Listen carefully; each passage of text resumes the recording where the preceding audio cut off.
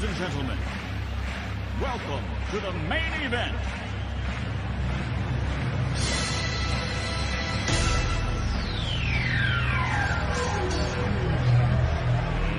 Let's get ready to rumble!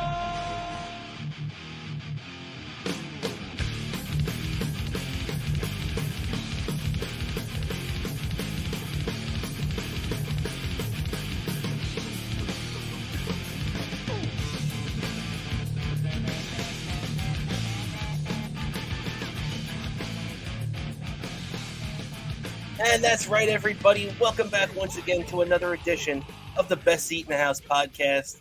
As always, I'm your host, Rob Cramer, joined by my co-host, Daniel Bobo Curlin. And Dan, how you doing today, buddy? I'm doing fine. For one thing, I got to say, today as we're filming this show is the anniversary of one of the most epic moments in the history of New York sports, and the 1994 Rangers winning the Stanley Cup. We got to mention that, the anniversary of that day. Absolutely, man. June 14th, 1994. That is a great call to start off this episode, too. By the way, actually, I don't know if you know this, too, but this is also another crucial date in the history of New York sports, Mets baseball, and pop culture, all rolled into one, because actually on this date, June 14th, 1987, Mets Phillies, this character named Cosmo Cramer and his friend Newman attended a Mets game at Shea Stadium where the Mets blew the game in the ninth inning because of a crucial Keith Hernandez error that allowed 5 runs to score. The Mets ended up losing the game, and on his way out, Cramer actually said to Keith Hernandez, who committed the error, "Nice game, pretty boy," to which Hernandez returned and spat in his direction. But it wasn't Hernandez. It was Roger McDowell. Yeah, that was a wild. Jerry Seinfeld talked about with those very he's heard that story so many times he remembers it, and he says, "Man, that was one powerful loogie." And it turned in midair, mind you. So, just a definitely a historic day, June 14th in the history of New York sports, no doubt about that. But as we get back to our present day sports right now, Dan, we got a lot going on right now. The last 2 days, we've seen a champion crowned in the NBA, and we've seen a champion crowned in the NHL, and we'll get to that in a second. But I think we both know where this episode has to start. As you were at the game yesterday, right? Yeah, I was at the game, like on top of a couple of days. I mean, the Mets can't anybody on this fucking team pitch. Yeah. We scored a boatload of runs, yet still didn't win the games at the time. And even worse, our best player gets hurt. But Charlie Morton and the Braves fans were freaking cheering about it. That was even worse. I swear, as much as I'm upset at the Braves fans for doing that, next time the Braves are in town, I encourage Met fans not to attack Braves fans. Do not do that in any way. That just doesn't make you any better than what they did. All right. I know we're all upset about how they reacted when Charlie Morton hit Pete Alonso by a pitch. Also, another thing, the Met fans, do not go after Charlie Morton. Pete Alonso had mentioned in an interview after the game that Charlie Morton went up to him and apologized to him, was telling him that it wasn't intentional. And they had a nice little discussion after the game. So that alone gives you enough reason not to do that, and don't do that to opposing fans, to opposing fan bases. Please, all right? We're in that. Yeah, I definitely agree with you on that, man. No need to start anything with the other fan bases and everything. But, that aside, what a bunch of classless losers these Braves fans are who cheered Pete Alonso getting hit. What do they care if Pete Alonso is healthy or not? They beat the Mets all the time anyway. So what are they sitting here cheering that Pete Alonso gets hurt by Charlie Morton, and who I agree with you too. Charlie Morton's a pro, and Charlie Morton owned up to it and apologized to Pete, so you got to give him credit there. But you know what I want to see now too, though? I don't want to see fans retaliating against the Braves. I want to see our team retaliate against the Braves. How about our guys start throwing inside to the Braves' big-time hitters more? How about you knock Marcelo Ozuna or, Ronald Acuna down on his ass? I'd like to see that. But I'd also like to see the Mets. How about you back up your big bat like Pete Alonso and go out there and win a couple of games without him? Go out there, take some of the pressure off this guy, which this team has not done. And, we can backtrack to last week and talk about that all we want. And after the disaster of a series that we saw last week against Atlanta, and just the continuation of this crap over the weekend where, you thought maybe after Buck Showalter addressed this team and, read everybody the riot act to a certain extent, you thought maybe this would straighten them out a little bit. But, what's the big deal? They go out and win on Saturday, and then they lose again on Sunday where the offense doesn't show up. And then they lose again yesterday where the offense does show up, but the pitching doesn't. And all this says to me, Dan, right now, is that we're looking at a 500 team. And right now, they're not even that. But a 500 team to me is a team that when they're pitching good, they can't hit. And when they're hitting good, they can't pitch. So that's a 500 team to me. And it looks like that's what we're seeing with this Mets ball club right now, especially. And just to finish up on what you said, yeah, the main thing right now is the pitching has to figure it out. Our starting pitching has been terrible all year, and the faces of it have been our two $43 million aces, Justin Verlander and Max Scherzer. And it's time that we start getting our worth out of them. And Verlander has to start tonight against the Yankees, right, Dan? Yeah, exactly. It's about time he freaking does. Also, the Mets need to address the pitching situation at the trade deadline already. Stop ignoring it, especially our bullpen. It feels like we had no bullpen the entire game. It's like oh my God, here we go again. And then I was maybe yelling after when Doors struck out. I was maybe yelling out, "You're killing me, Smalls." Of course, some Met fans thought that was a good line when I was yelling out because they picked up what I was quoting. Of course, the movie The Sandlot, which if you haven't watched that movie, definitely it's a classic comedy. I just feel like everyone could just relate to it because of stuff crazy shit they saw as a kid. So it's just a hilarious movie. It's a great movie. It's part of the double feature I do in my house the night before the baseball season starts. I watch Major League and I watch The Sandlot, and it's a great movie, and I've quoted it many times. No doubt about it, man. Love those movies. That's a great tradition. And yeah, I mean, that's pretty much what you can be yelling to the Mets over and over again so far this season is "You're killing me," because this has just been such a painful season so far, so up and down. They've had a 5-game winning streak, they've had a 6-game losing streak, or a 7-game losing streak. This team just is all over the place. And this has just been one of the most up and down Met teams that I can remember in recent memory, at least. But, real quick, I want to look at these lineups because then you got – and I understand the Mets don't have Pete Alonso. But look at this Yankees lineup the Mets could not keep down yesterday. I mean, you're leading off with this kid Bowers, who did make a great catch early on in the game, which in my opinion was complete luck.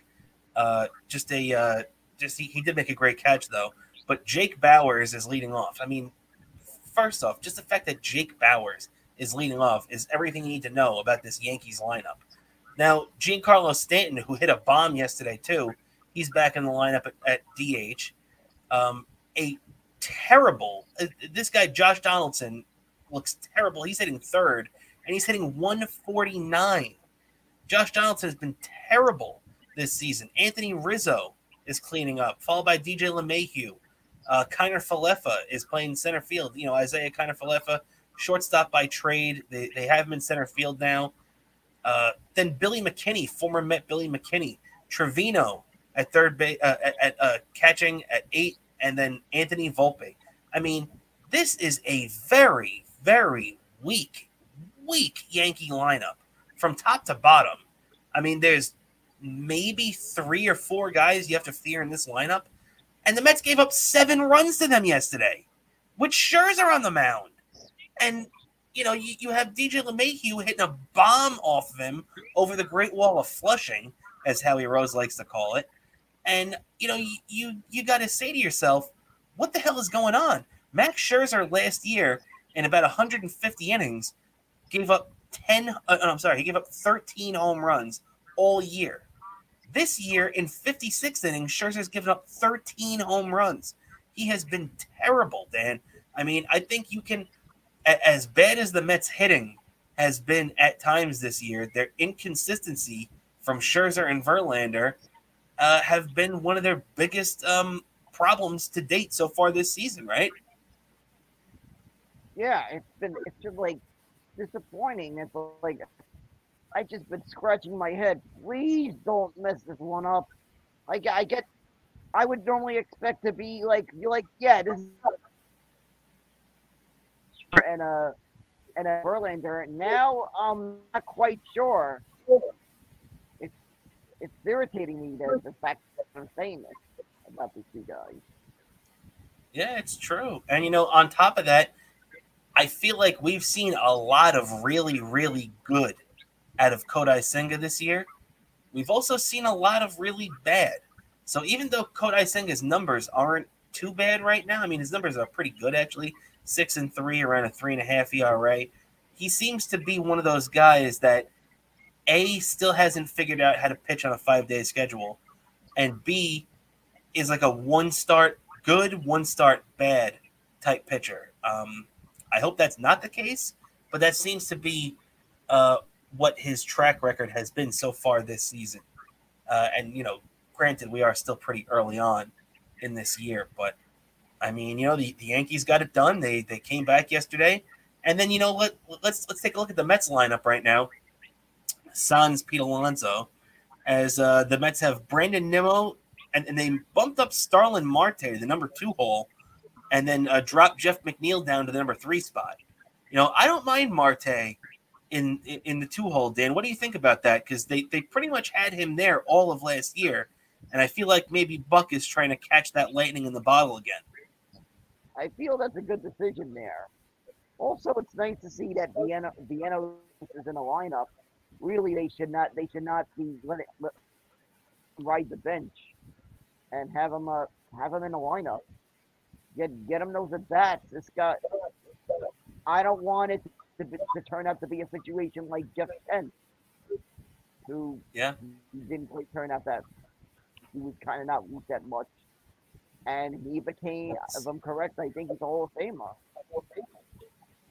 Well, Jeff Kent isn't a Hall of Famer, but he should be. I agree with your thought process there. He's got the most home runs of any second baseman of all time, and for some reason, the Hall of Fame still hasn't put him in yet. I think he will be one day, but unfortunately, still not a Hall of Famer yet. But yeah, I agree with you, man.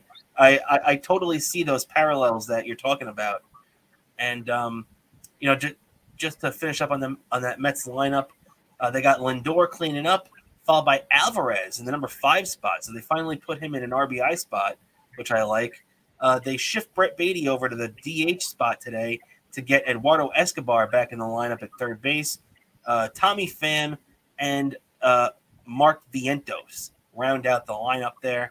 So not a bad lineup, but the pitching matchup today is Garrett Cole against Justin Verlander. So very, very tough matchup for the Mets. Obviously, Cole's 7-1, 2.84 ERA this year has really been on the money. And Verlander for the Mets, 2-3, the 4.85 ERA. Obviously, as we've discussed, has not been too great for the Mets this year, but he does have that history of dominating the Yankees, right? Yeah, so hopefully it turns out well. Should be an interesting matchup. I mean, two former teammates who practically anchored a staff that just literally brought a lot of celebration to the city of Houston in 2017 at a time when they were dealing with Hurricane Harvey for that city, and they had something that they could be happy about when they're with all they had to deal with. I myself volunteered to load us a flight truck during that time, by the way. Yeah, I hear you, man. Very true. And so we have a lot to there's a lot on the line for the Mets tonight now. I mean, if they lose this game to the Yankees now, they are just further burying themselves. Right now, the Mets are 31-36. Can you imagine that? The Mets are 5 games under 500, 10 games off the pace of the Atlanta Braves. Which, if you remember, by the way, last year on June 1st, the Mets led the Braves by 10 games. Now, a year later, plus 2 weeks, they trail the Braves by 10 games. So, who knows? It's you just got to hope that at some point the Mets figure it out and get themselves back on track. One thing that has disappointed me is Buck Showalter's reaction to a lot of this. Even last night, what did you think of Drew Smith getting thrown out of the game last night? There have only been 3 instances of this happening this year. One was Domingo Germán, where they didn't even throw him out of the game. They just let him wash his hands, and he was let back in. One where they obviously targeted Max Scherzer and had him thrown out of the game, which fucked up one of his best-looking starts of the season, and he really hasn't rebounded since then. And then last night, Drew Smith. Now, I really feel like Major League Baseball is fucking with the Mets here, and it's really pissing me off because now, if you remember, now Drew Smith is suspended for the next 10 games. He's being fined, and the Mets as a team have to play one man short for the next 10 days too. So what did you think of that decision? Because it seemed once again completely arbitrary and absolutely ridiculous to me that they threw this guy out before he even threw a pitch. Yeah, that is just I'm upset about it. I just don't. Yeah, I feel like maybe Loonigan might be I might be printing out the pictures of Robert Manfred for him to take a nice little piss on.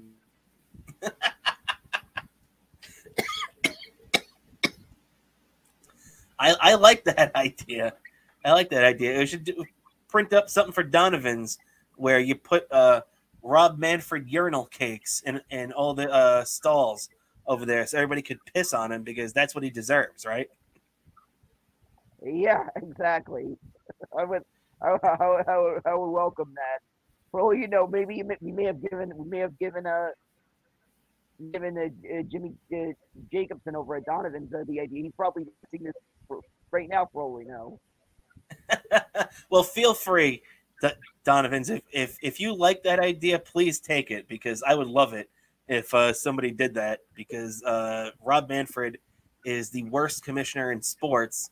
I said that he's worse than Goodell, he's worse than Adam Silver, and he's worse than Gary Bettman. He's the worst commissioner in sports, and he deserves to get that treatment. I definitely agree with that. Yeah. What were you gonna say, Dan? No, this is funny. Yeah, it's true. Maybe we should send this segment over to Donovan so they take that idea and run with it, right? Yep, exactly. All right. Well, now we got to talk. We killed two birds with one stone today too, because we got the Mets and the Yankees out in one felt swoop as they're playing each other tonight. But I did want to talk to you about something me and you have been discussing for the last couple of weeks. The last night the Vegas Golden Knights win their first Stanley Cup. It was really cool here. I got some footage of the ceremony and them getting the cup for the first time. Obviously we were hoping that this playoff run would end with our New York Rangers hoisting the Stanley Cup. When that did not become a reality, and we got knocked out, one of the teams that I would have been happy to see win the championship at the end of the day was these Vegas Golden Knights. Dan, what were your thoughts watching them close out this last night with a very impressive 9-3 victory over Florida last night? Well, I looked at the highlights after work because I pretty much went to sleep after the game, so I didn't really see anything. I didn't get a chance to look at any footage of what the celebrating was like because I was wondering what was that kind of be like, being the fact that Las Vegas is a city that's never won a single major sports championship. So there was a question to be wondering, like, is there going to be celebrating? Are they going to be rioting? Because all those little questions of how they're going to react to that. So I have didn't really get a chance to look up any footage or anything like that. I was just hard, but I did look at the highlights of the game, and that was surprising to see a blowout like that in Game 7. I have to admit they seem to get Las Vegas seems to get a better fan turnout during the regular season than I expected when I first heard Las Vegas getting a team. All I kept hearing in the comments of that announcement was fans in various people who lived in Las Vegas who grew up elsewhere were saying, "Oh, good, they can see their team for cheap." Pretty much, they actually looked like they got a nice turnout during a regular season than I expected. Yeah, actually, and real quick, let's watch him take this Stanley Cup.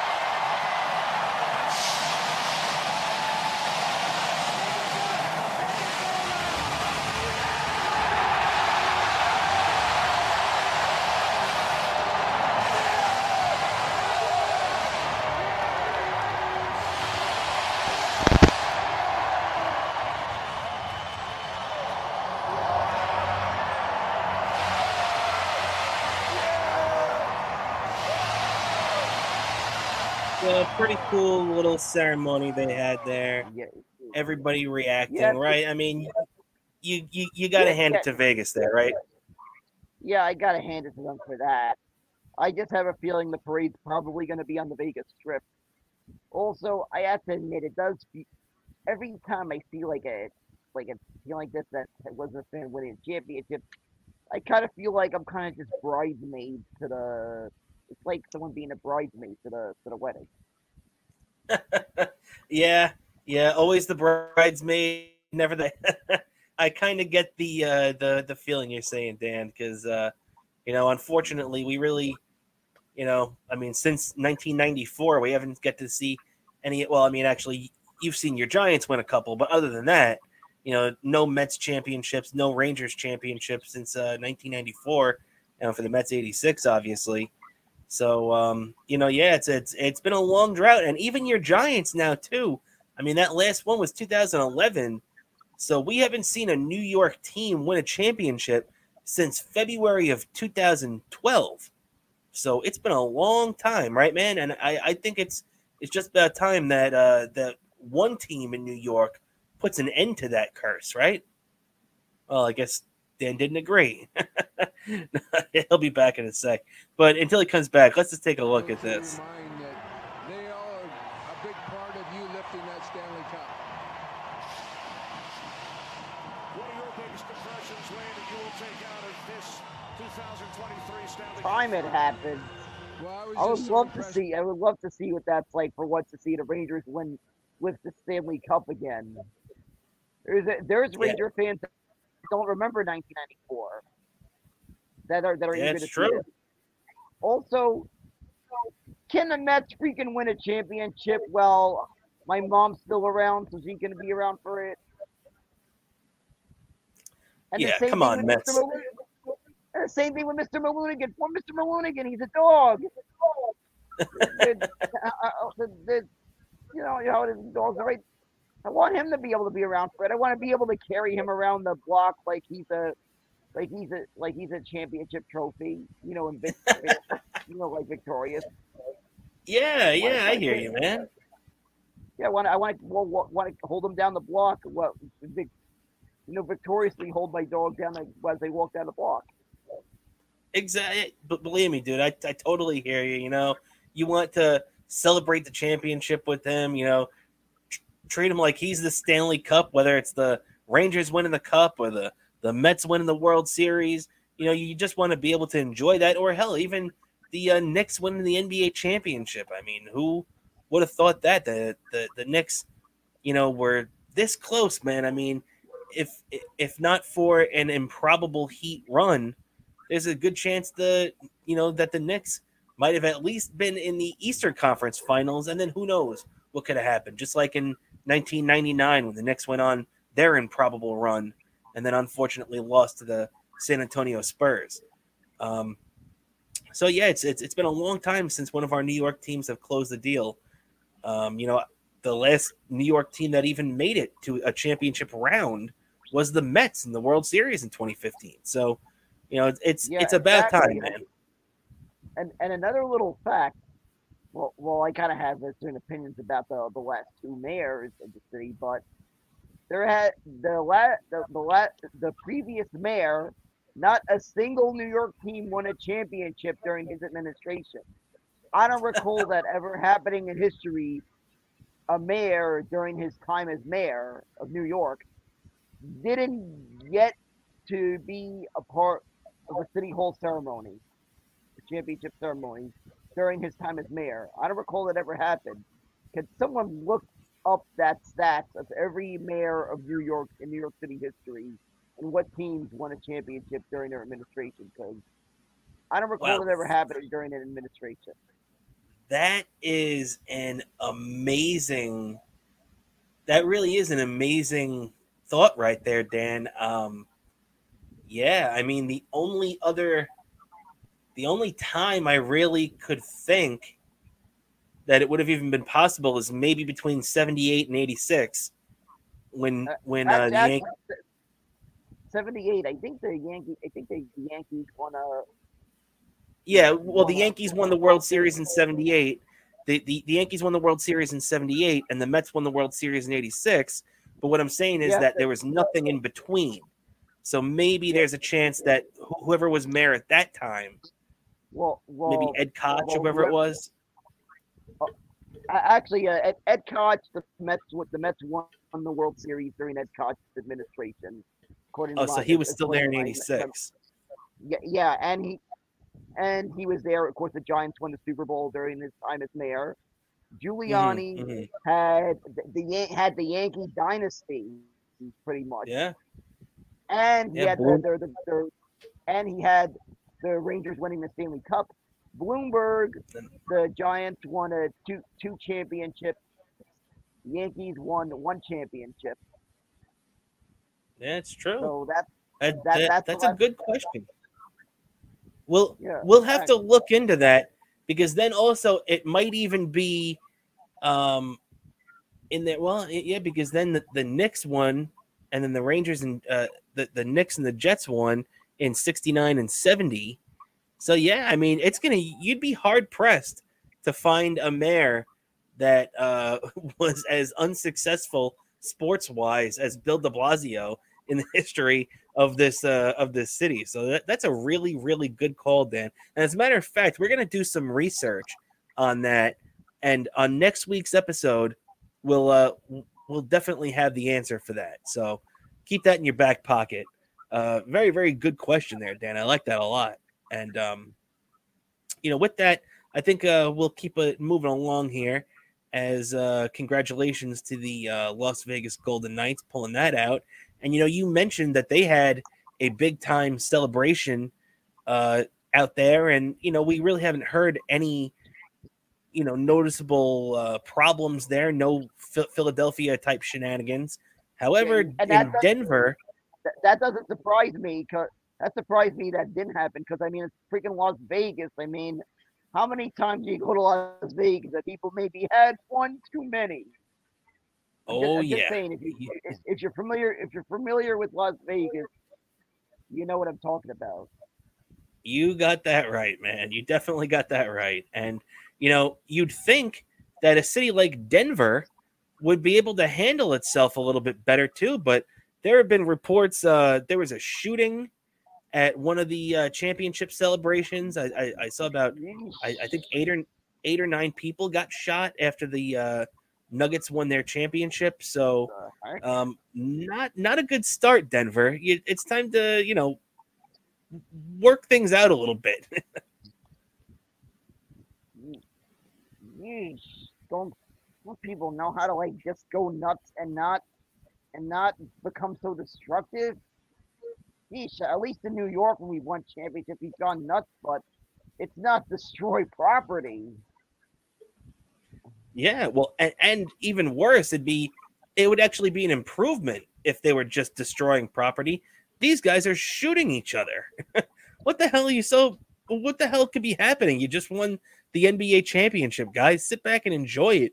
You have, two of the most dynamic players in the sport who went out there and performed at just a incredible level and beat the Heat. And, every time the Heat tried to mount a comeback, there was the Denver Nuggets just there to squash their momentum and just keep it going. What they did every single round this playoff.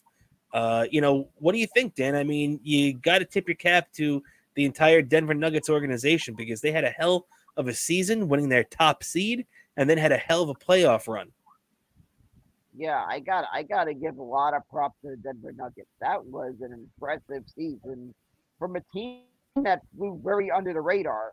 I don't think no one predicted that the Denver Nuggets were to win an NBA championship. I'm pretty sure that, and I'm pretty sure if you did, anyone who did, probably got a nice one heck of a payout. That's true. If you want to put your money where your mouth is and make a big bet in Vegas or Atlantic City, you're probably right, man. But yeah, you got to give credit to them. They're a good organization, and they've been a good, well-run organization for a while now. And it all just culminated with this championship. It reminds me a lot of when Toronto won their first NBA championship a couple of years ago. And, because you like to see a fan base get that establishing championship, the Mets fans got that in 1969.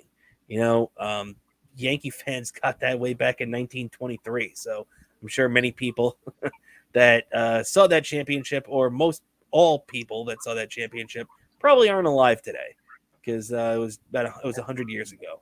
But correction. I think the Yankees won a championship before 1923. No, 23 was the first one. They got to back-to-back World Series in 21 and 22 to the New York Giants, but they lost both of them. Yeah. I forgot about that one, but yeah, I forgot the first one they won in 23.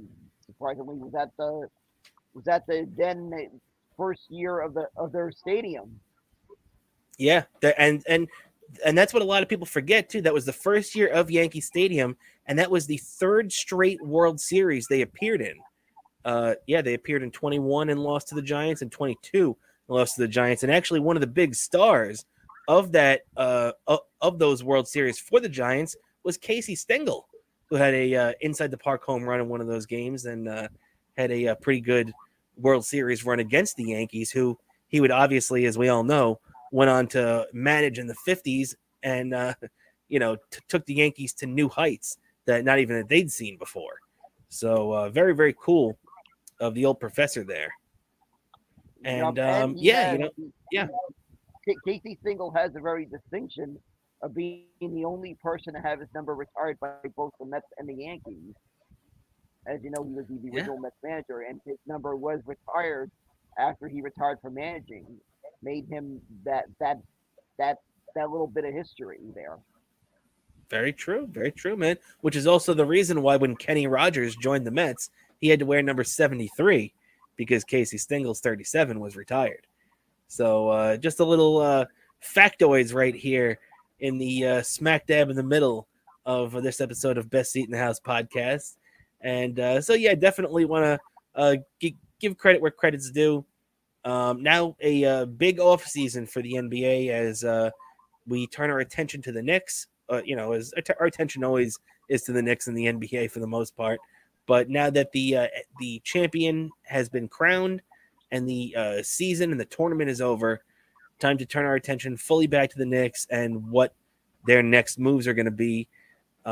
It's going to be a very interesting offseason, especially with no first-round pick in this year's draft. So a lot of pressure on Leon Rose and that Knicks front office to get things done. But while we're talking about Madison Square Garden, let's turn our attention to the other team at Madison Square Garden, because I'm sure you are well aware, Dan, that the Rangers finally, after more than a month, closer to 6 weeks of searching for a head coach, have finally named Peter Laviolette as their new head coach. Chris Drury really did a great job of, being thorough and, doing everything in his in his power to interview as many people as possible and get these guys involved. What do you think, Dan? Laviolette's a coach that's been around for a long time. Do you think that he is the right guy for this job? I feel it is a big question mark. It is 50-50 that he is the right guy for this job, and it goes very well to hopefully maybe our expectations.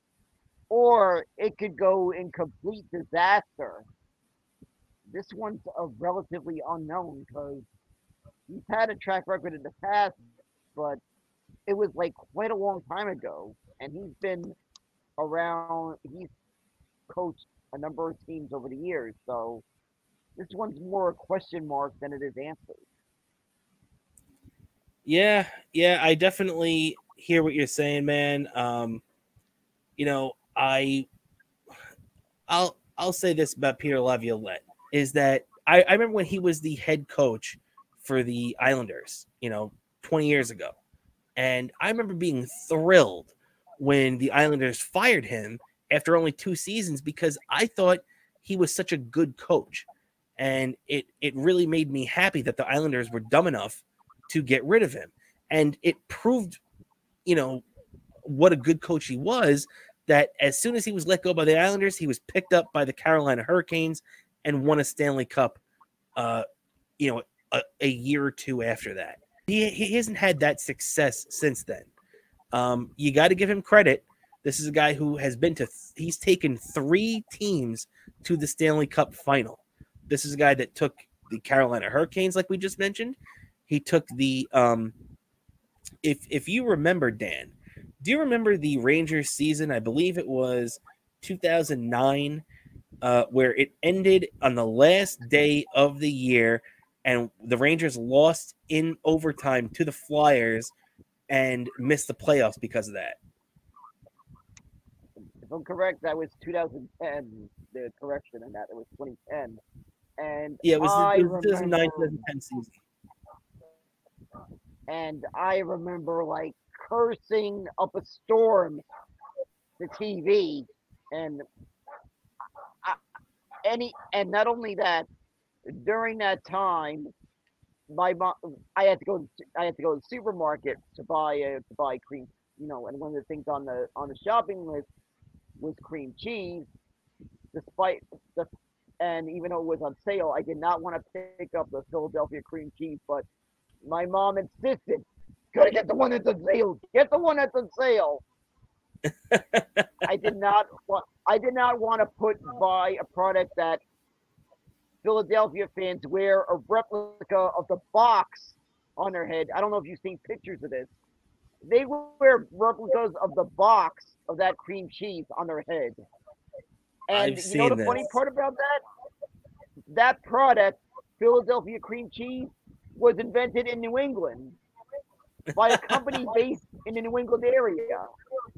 The product That is was not pretty. even invented in Philadelphia. That brand of cream cheese has well, I forgot what cream cheese has as rooted, but I'm talking about the brand of cream cheese has no roots in Philadelphia except for the name of the product.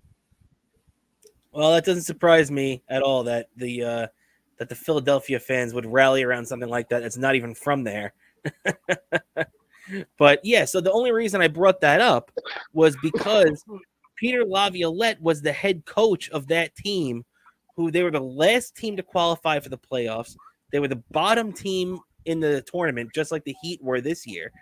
And he took that team all the way to Game 6 of the Stanley Cup final.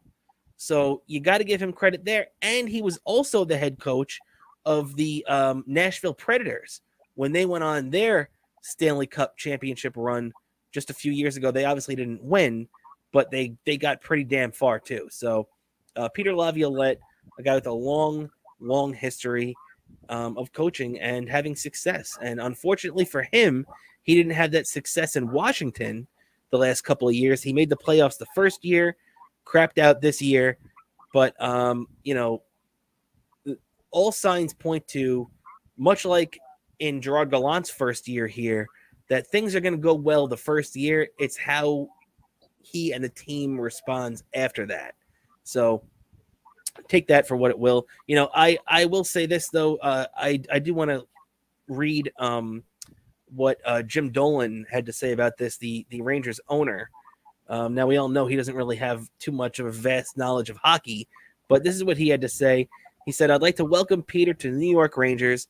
Peter's impressive resume, which includes winning a Stanley Cup and advancing to the final with 3 different teams, has made him one of the most respected coaches in the league.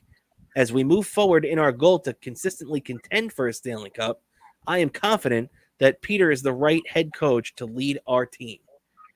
So that's a pretty ringing endorsement from Mr. Dolan. And just real quick before I get your take on this, Dan, this is what Chris Drury had to say. "We are thrilled that Peter will be the next head coach of the New York Rangers. With Peter's extensive experience as a head coach in the National Hockey League, as well as the success his teams have had at several levels throughout his career, we are excited about what the future holds with him leading our team." So 2 pretty strong endorsements of Laviolette, Dan. I mean, I know we've gotten to this a little bit, but just to wrap up, what is your feeling about this right now? If you had to call it right now, is this the are we going to look back at this like the Mike Keenan hire, or are we going to look back at this as the Brian Trottier hire? Well, I feel like, if we're going to talk about year one, I feel like year one, it's going to be at least a playoff appearance. Anything less than that would be a letdown. Year one. The big thing, Oh, like yeah. you said, year two is gonna be a big telling, but I feel like year one, it's gonna be at least probably a conference finals appearance. Oh man, I mean, you'd hope so, especially with all the things that are going to be going into this season. I don't know if you've heard, but the word is that Patrick Kane did have that procedure on his hip, and that it's going to take about 6 months to recover from. So, word is that Patrick Kane is going to be looking to come in on a deal with whatever his next team is that is going to offer him the ability to come back probably in January of 2024. So he'll be back right after the calendar changes this year. You could probably get him on a pretty reasonable deal. What do you think, Dan? Do you think that, with a veteran coach like Laviolette now, bringing in a guy like, or bringing back a guy like Patrick Kane, do you think that that's the way to go? Or should the Rangers really concentrate more on their younger guys and trying to bring in more grittiness? I feel if you can get Patrick Kane on the right deal, probably go for it. If it's maybe a cheap deal, being the fact like the question mark, maybe a low risk, high reward kind of thing. Maybe you might have to do it. A lot of the good teams are not afraid to make that deal. Yeah, it's true, and you're right too, because the good teams are the ones that can afford to make this deal. You can afford, especially a team like the Rangers, who are pretty deep right now. The Rangers can afford to say, hey, we're going to pay money for Patrick Kane because we know that as long as he's healthy, which he wasn't this past year when he was with the Rangers, that he's going to be a difference maker in the playoffs. And we saw, remember in that one game where Patrick Kane looked like Patrick Kane against the Devils, he was a difference maker all in himself. So you got to hope that if the Rangers do get him, that we see the best of Patrick Kane. It kind of reminds me of how everybody talks about how Aaron Rodgers had an off season last year. He had that broken thumb on his finger. He didn't really have the best relationship with his receivers. The Packers weren't really that good. So, all Jet fans are hoping that he could come back and have this big bounce back season this year, which is what us Rangers fans would be hoping that Patrick Kane can do, right? Exactly. It's a move you need to make, and you gotta win that cup within that window. I feel like.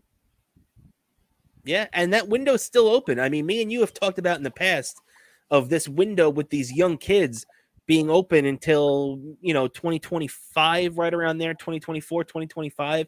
So we're still in that area, and I know with guys like Shesterkin and all this young talent, Lafreniere, Kako, Keandre Miller, all these young guys who are going to be around for a while, that number can extend past 2025.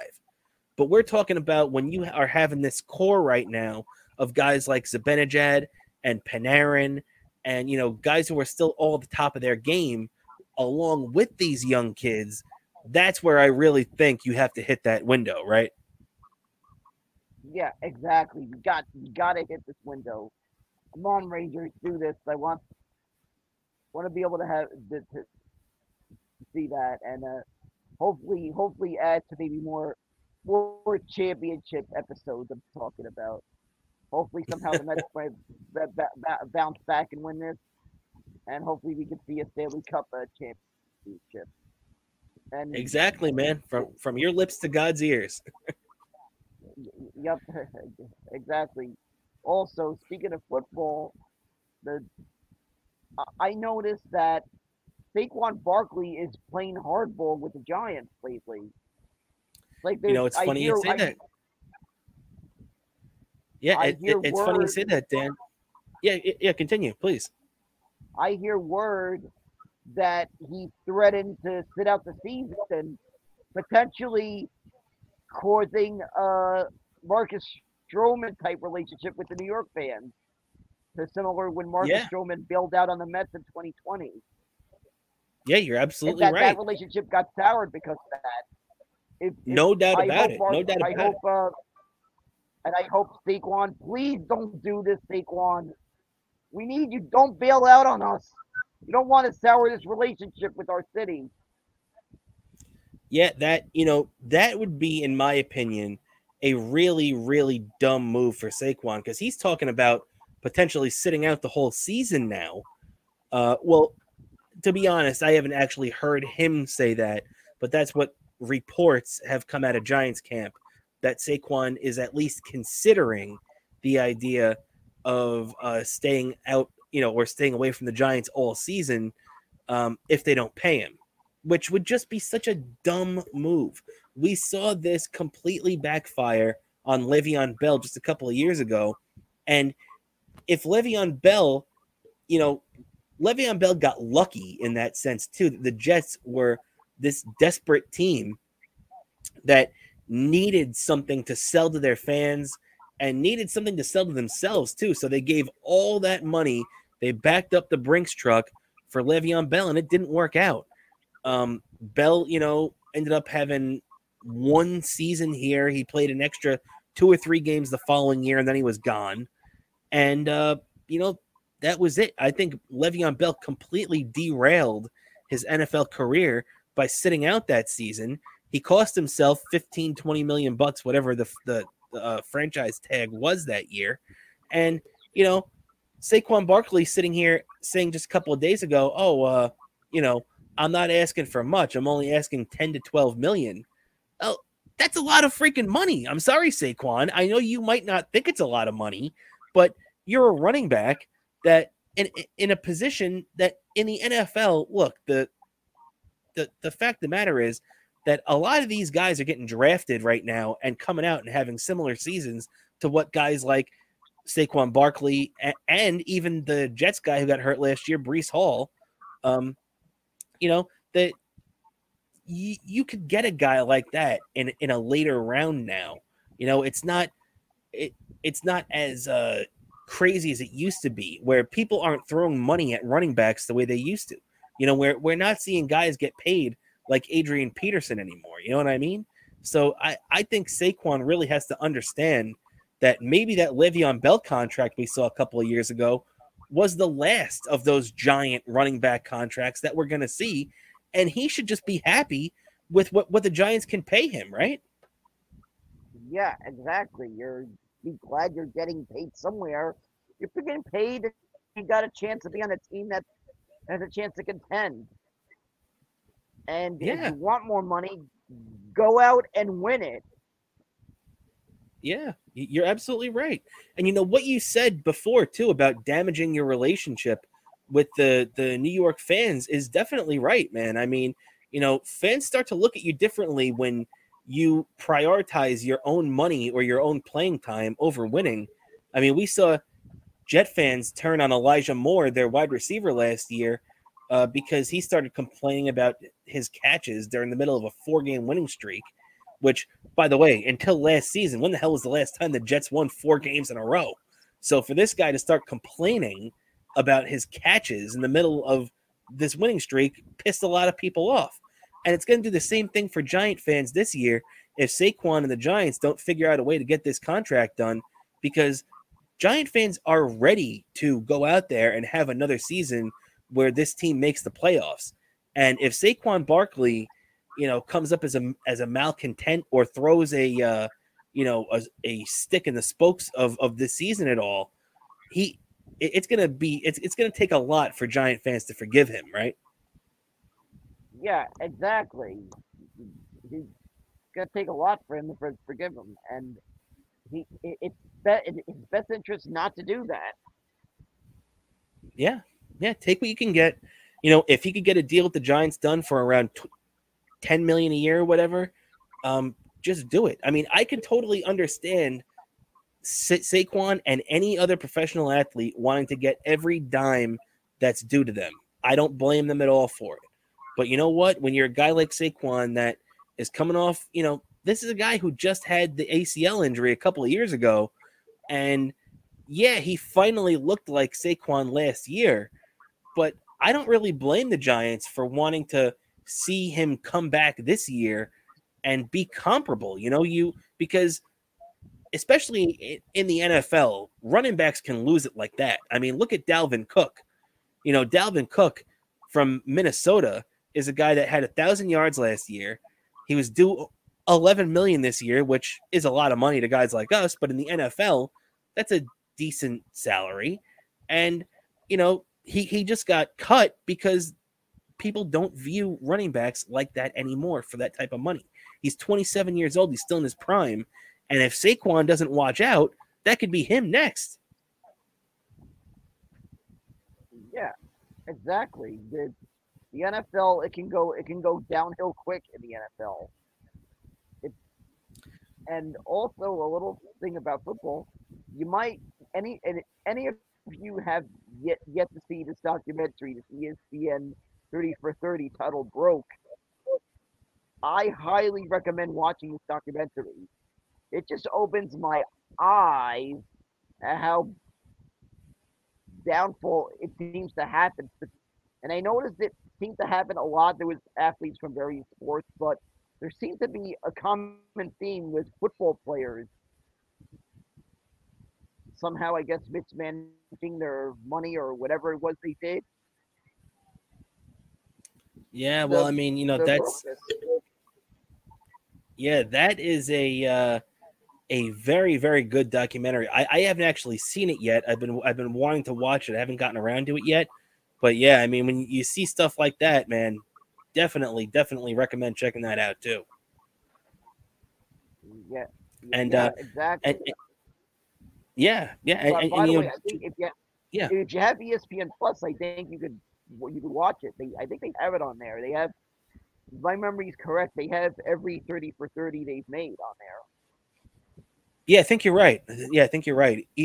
ESPN does pretty good with that. So you have to give them credit there too.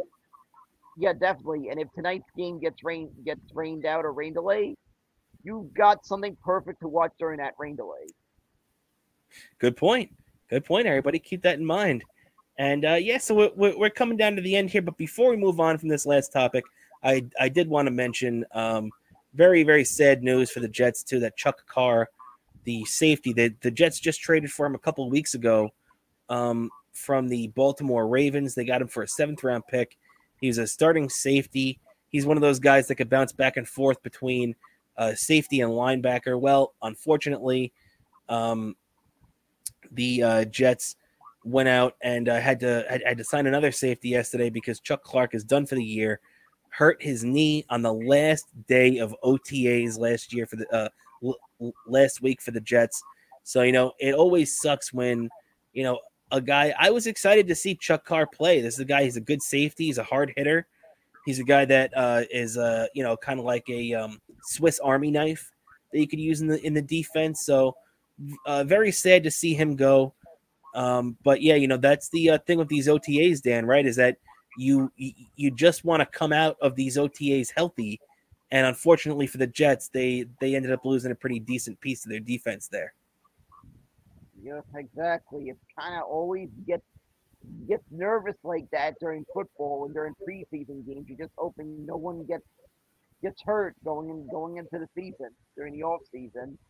And I gotta say, it is you kind of feel bad sometimes when you see some of the injuries some of these football players have gone through. I remember watching this interview, I don't know, with SportsCenter or something, and they were interviewing this player, Jim McMahon, and I guess all the hits he's taken during his football career.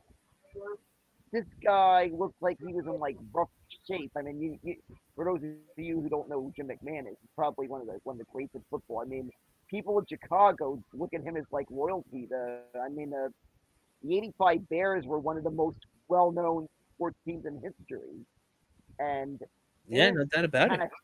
It was sad seeing this interview when you were seeing this guy in the shape he was, and when he's speaking, it was just sad. It's just sad when you see these guys like that.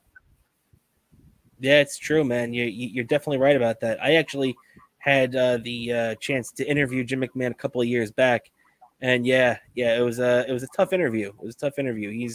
But he's a good guy, and he's got a good head on his shoulders. He had a tough career, but like you said, those '85 Bears became like celebrities within themselves. So you had Sweetness, you had William the Refrigerator Perry, you had Jim McMahon as the quarterback. So they had a lot of stars, a lot of star power on that team. Not even mentioning the head coach everybody loved, Mike Ditka.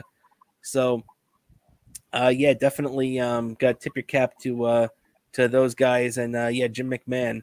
Unfortunately, it's a shame to see what happens to some of these guys who took a lot of those big hits earlier in their lives, and what it does to them now. So you just gotta, love all these old football players because you don't know how long they're going to be around for, right? Yeah, yep, exactly. And it's just you wish the best for them, and Yeah. gotta Yeah, give a lot of props to these players who made this decision to put themselves in the situation that voluntarily taking all these hits. Yeah.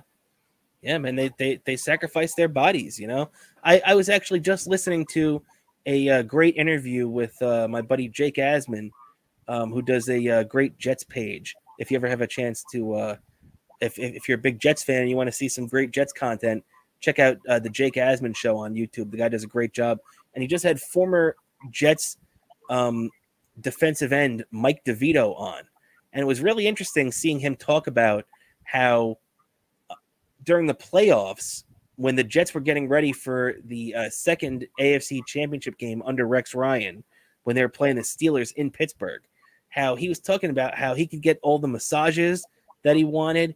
He could take all the steams and all the hot baths and the jacuzzis and all the stuff that he needed to help his body.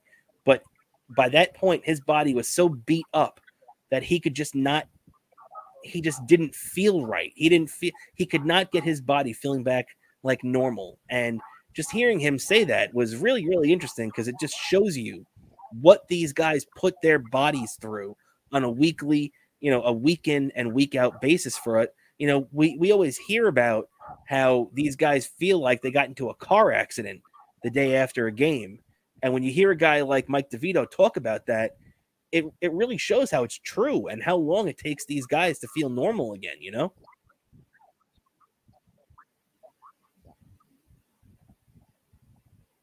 Yeah, it is. So you gotta tip your caps to that. Yeah, absolutely, Dan. Absolutely, man. So before we get out of here, though, do you have any plugs for yourself? Sure. My Twitter page, Bobo103NYC. You can follow me on Twitter. You can also follow me on Instagram, Bobo718DK. Also, Daniel Curlin on YouTube for some Bobo content. And by the way, if you look on my social media pages, that little promo I put for this episode that you're watching right now, if you're asking about the band and that song, that was a song by Bandmate. I was just saying that's for letting me down. I figured just put one of the song titled "Don't Let Me Down," and go on YouTube, search Bandmate. Thank me later. Exactly. Check that out. Check Bandmate out. Great band right there.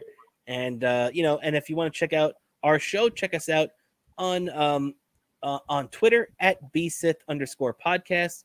You can check me out there too at my last name, Cramer NY. You can also check us out on Instagram at Best Seat in the House Podcast. And if you like the show here on YouTube, subscribe to us, give us a like, and if you think we've earned it, give us a 5-star review on the podcast as well for Apple and Spotify and everything else. And don't forget, if you haven't done it yet, if you have a Rumble, please subscribe to our Rumble. We would love to see everybody check us out there as well. So once again, thanks for tuning in this week. Episode 67 is in the books, as Howie Rose would say.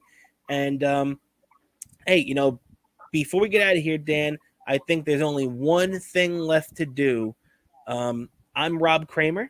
You're Daniel Bobo Curlin. This is the Best Seat in the House podcast.